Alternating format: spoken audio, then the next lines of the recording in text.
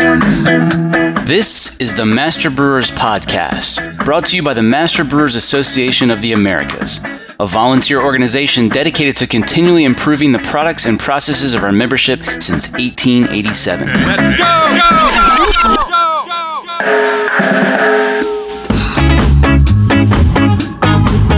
Master Brewers brings you interviews with the industry's best and brightest in brewing science, technology, and operations.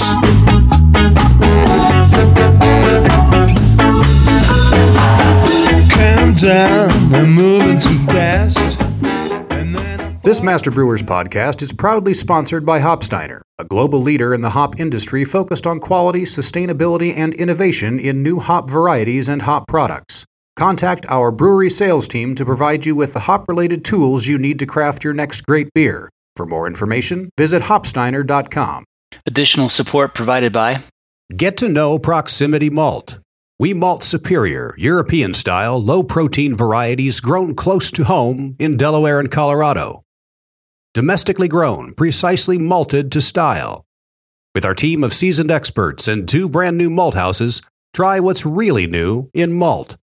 Check us out at www.proximitymalt.com. Every beer has a story, and that's why, for over 95 years, Gusmer Enterprises has offered a full line of solutions, including equipment, analytical instrumentation, and processing aids, all brought to you from leading suppliers and backed by strong technical support. For the solution to your story, go to gusmerbeer.com.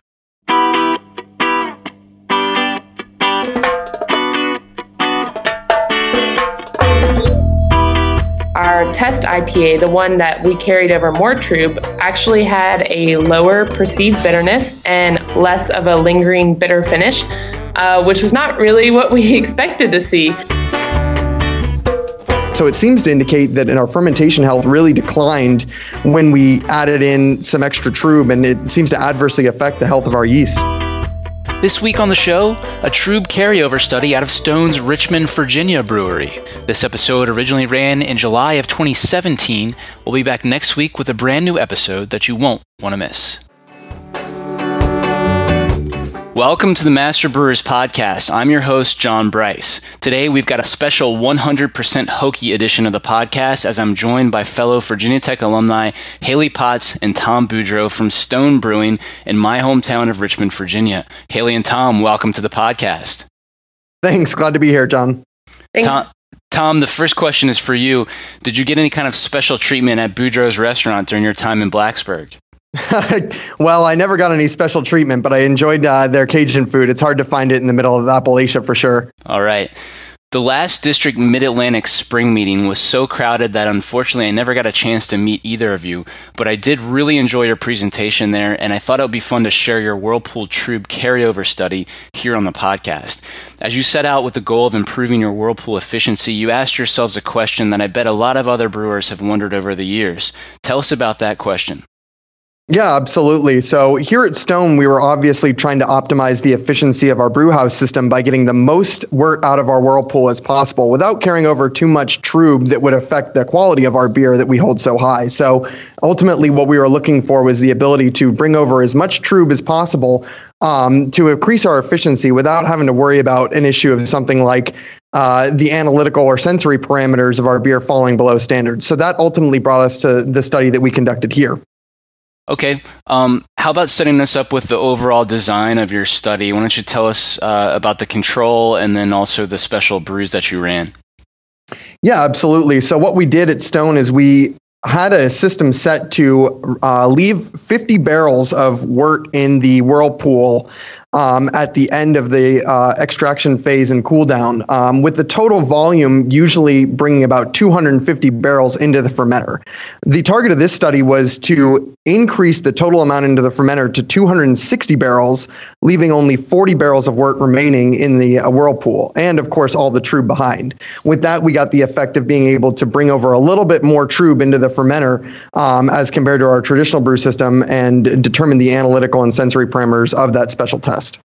Okay, was there any special reason you went from 50 to 40 there, or did you consider trying different amounts? Well, we wanted to up the barrelage to get our efficiency up a little bit, but we didn't want to increase so much that we worried about clogging our heat. What is that called? The heat exchanger. Thank you. Without clogging the heat exchanger. So that was the real focus of the study, is to be able to do so much that we can get an effective test without having to worry about breaking our brand new system here in Richmond. Fair enough. Now, there's a lot of different components to quality. How did you decide which parameters to measure in this study? Well, we have a pretty robust quality program here in Richmond. We conduct a lot of analytical studies on our beer just to make sure they're up to our standards. And we decided that for a lot of the quality parameters we're going to determine, we could utilize a lot of the resources we already had in our lab. And that included things like our yeast health and the ability to measure the viability and yeast cell counts, as well as fermentation parameters like the apparent extract and the percent alcohol. We also have a pretty robust sensory program in place that we utilize with Haley Potts to be able to determine sensory differences between our study. And then finally, we brought in a new technology that we haven't been implementing as part of our standard system to measure turbidity of the actual beer to determine if there was any haziness that we got from some of this trub carryover. Okay, how about, did you guys end up finding any differences in your fermentation there? Yeah, we actually found some pretty interesting differences. What we noticed is that when we carried over more trub into the fermenter, our yeast health actually significantly declined. We saw about a 10% yeast viability drop, and that corresponded in an interesting adverse reaction with our fermentation. We noticed there was about a 0.6 Plato increase when we in the terminal gravity when we added in the trub. So it seems to indicate that in our fermentation health really declined when we added in some extra trub, and it seems to adversely affect the health of our yeast. Tell us about cell count too. Did you have any big impact there? Yeah, we saw a decrease in cell count as well. So it seems that the trub and also not only just killing off our yeast and making them unhealthier, but the total cell count also went down, indicating that our yeast weren't able to grow to the total numbers we were looking for. We have a really neat piece of analytical equipment here that we can electronically measure cell count and viability, and we determined that with our experimental fermentation, there was definitely a decrease in our overall yeast health as a result of the trub inclusion.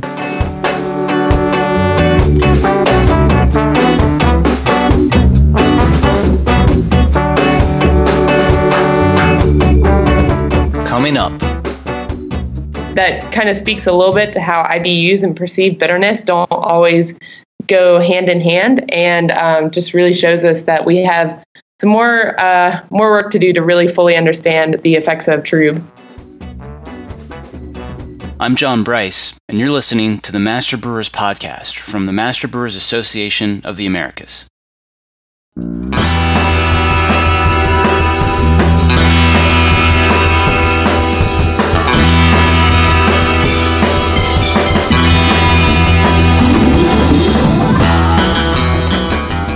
Support for this podcast is brought to you by ABS Commercial is a full-service brewery and parts outfitter. From our Raleigh headquarters to our Denver office, we proudly offer brew houses and fermenters from 3 barrels and up, yeast brinks, boilers, kegs, chillers, tri-clamp, and other stainless parts, all with the quickest delivery and lead times in the industry. Learn more at abs-commercial.com or call 877-BREW-ABS. ABS Commercial. We are brewers.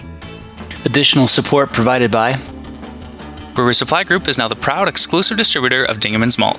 BSG is thrilled to partner with the Dingemans family and to distribute their superior quality malts to brewers, distillers, and homebrewers in the U.S. and Canada. Dingemans Malt combines modern techniques with their long-standing focus on quality and service to their customers, and remains 100% independent and family-owned. Go to bsgcraftbrewing.com to learn more. And thank you also to Fermentis is the obvious choice for beverage fermentation. From large and small breweries to home brewers, we've provided the beer industry with the best fermentation yeast since 2003. The yeasts are easy to use. Just pitch Fermentis yeast directly into your wort. No rehydration necessary. To learn more about how Fermentis can improve the quality of your fermentation, visit fermentis.com. Master Brewers calendar is still a hot mess due to COVID-19. Definitely check out the calendar of events at mbaa.com for the latest information. Here are some events that remain on the calendar. There's quite a few webinars, including Beer Recovery from Hoppy Tank Bottoms using a decanter centrifuge, May 14th. Putting brewing water into perspective with John Palmer, May 16th. Enzymes and enzyme application in brewing, May 19th. District St. Paul, Minneapolis meets online May 21st. District New England has a webinar on Kveik yeast May 22nd. Looking beyond the pandemic, proactive measures towards business interruptions May 26th. Creating a safe environment for brewery tours June 9th. And finally, compliance testing for state-level cannabis markets on June 23rd. The Best Brewing Conference worldwide only happens every 4 years, and it's happening this August. WBC 2020 will be held August 1st through the 4th in Minneapolis, Minnesota. You can find all the details at worldbrewingcongress.org or just follow the link in the show notes. The District Texas Annual Summer Meeting in Kerrville is August 7th through the 9th. The Master Brewers Brewery Systems Technology and Maintenance course begins September 13th in Madison. The District Northwest Fall Meeting is scheduled for October 9th and 10th. The Master Brewers Brewing and Malting Science course is October 25th through November 6th in Madison. Check out the full calendar of events at mbaa.com for more details or to find a district meeting near you.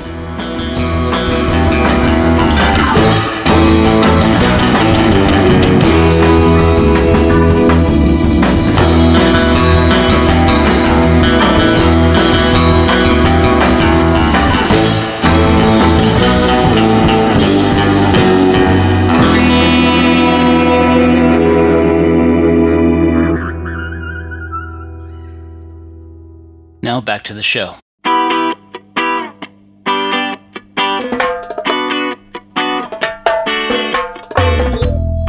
Okay, so you saw a negative impact on RDF, yeast viability, and cell counts. Did you see any other major changes in other parameters like IBUs or anything else that's significant that you were measuring? Yeah, of course. In line with fermentation, we saw a decrease in percent alcohol that corresponded to the yeast being able to being unable to finish out the fermentation. So that was one interesting thing in terms of the final quality of our beer. But also with the IBUs, we noticed that when we carried over Trub, our IBUs went up significantly. Now, that is kind of to be expected when we're carrying over more hop particles and more alpha acids. Of course, we would expect the BUs to be higher. But of course, with such a large increase, that puts us out of range of some of our analytical standards that we hope to reach here at Stone. So carrying over Trub can really adversely affect some of the bitterness as well as the fermentation parameters. Okay, how about the colloidal stability? You actually saw better results with more Trub carryover, right?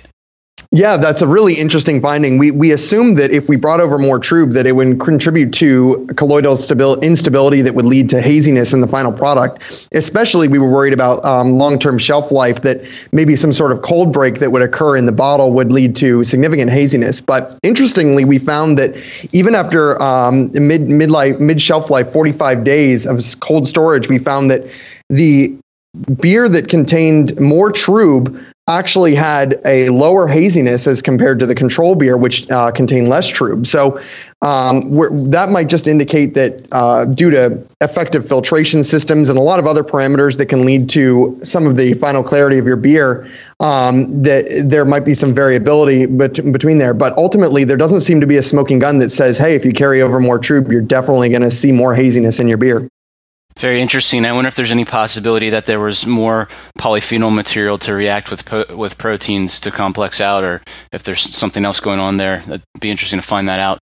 Absolutely. Okay, Haley, why don't you tell us how you set things up for this study on the sensory side? Right. So what we did with the sensory side was looking at three different tests in particular. So the first test that we did was a triangle test where we're looking to see only if there was a difference between our two samples, the test sample and control. And then we did a paired preference where our panelists directly compared the test and control to see which one they preferred. And the final test that we did was a descriptive analysis, which helped us just get into more specific traits of the beer and helped us kind of look at more of the subtle differences in the beer character. So we did these tests at the beginning, middle, and end of our shelf life. The panelists were all employees of Stone Brewing, so they're a good pool for us. They're really familiar with our beer, and it's more convenient for us to use these in-house panelists. When we did we had our panelists do the triangle test and the paired preference together. They would be presented with the triangle test first, asked if there was a difference, then given a new set of samples and asked which one they preferred for the paired preference. And when we did those at beginning, middle, and end of shelf life, we saw no statistical difference between our test and control samples. So Tom had talked a little bit about how we saw some differences in the fermentation health, but there wasn't any difference in the sensory, mainly the aroma and the flavor of the beer. And the final test that we did was our descriptive analysis. And we did this using the brand profile for our IPA, which was the beer we used in this study. So it looks at many different flavor and aroma compounds, such as like the citrus fruit and tropical fruit in the aroma, as well as going through the different flavors, including like resinous and bitterness, hop components. And when we compared those, we did that at our beginning of shelf life study. So we wanted to do that with the fresh beer to get the best aroma possible. And we saw that the samples were fairly similar overall. The biggest difference that we noticed was that our test IPA, the one that we carried over Moortrube, actually had a lower perceived bitterness and less of a lingering bitter finish, which was not really what we expected to see. As Tom had said, the test IPA with Moortrube had higher IBUs, and so that kind of speaks a little bit to how IBUs and perceived bitterness don't always go hand in hand, and just really shows us that we have some more work to do to really fully understand the effects of Trube. Very cool. Now, you were still waiting on the 90-day shelf results at the time of this presentation. Do you have any big news from those? Not really. We did our triangle test and the paired preference test again, and once again saw no difference between the two samples. And with our paired preference at the beginning, middle, and end of shelf life, we saw that people had a slight preference for the control IPA, but there wasn't a statistical difference. So pretty similar results all the way throughout our 90-day shelf life. Very interesting. Your presentation was very transparent. You guys made it clear that this study had limitations and that you need to do a lot more work to potentially find significance. Just curious if there's any other plans to continue with additional Trube carryover studies, or if you found some of the negative effects on the yeast side of things to basically make it not worth it. Right. And with this, at this time, we don't have any plans to continue on this particular line of work. Kind of as you said, since we didn't see any major sensory difference and there were some negative effects on the fermentation side, and as well as Tom had mentioned, not wanting to stress our equipment, we aren't continuing this at this time. But, we're always looking to improve the efficiency of our brew house. So there could be different studies down the road. All right. Haley and Tom, thanks for taking the time to share this project with District Mid-Atlantic, and thanks for joining me on the Master Brewers podcast to talk about it. I hope you have a great day, and go Hokies. Go Hokies. Thanks, John. Go Hokies. Did you know that Master Brewers members can download slides, audio, and even video on demand from the District Presentations archive? Whether you're in Escondido, Richmond, or Berlin, you can log in and access hundreds of presentations from the Meetings tab at mbaa.com. Check out the District Mid-Atlantic 2017 Spring Meeting in the District Presentations archive now to watch a video of Tom and Haley's full presentation. My fist full of courage. Have you figured out which brewing conferences you'll be attending this year? There's one that should be your top priority.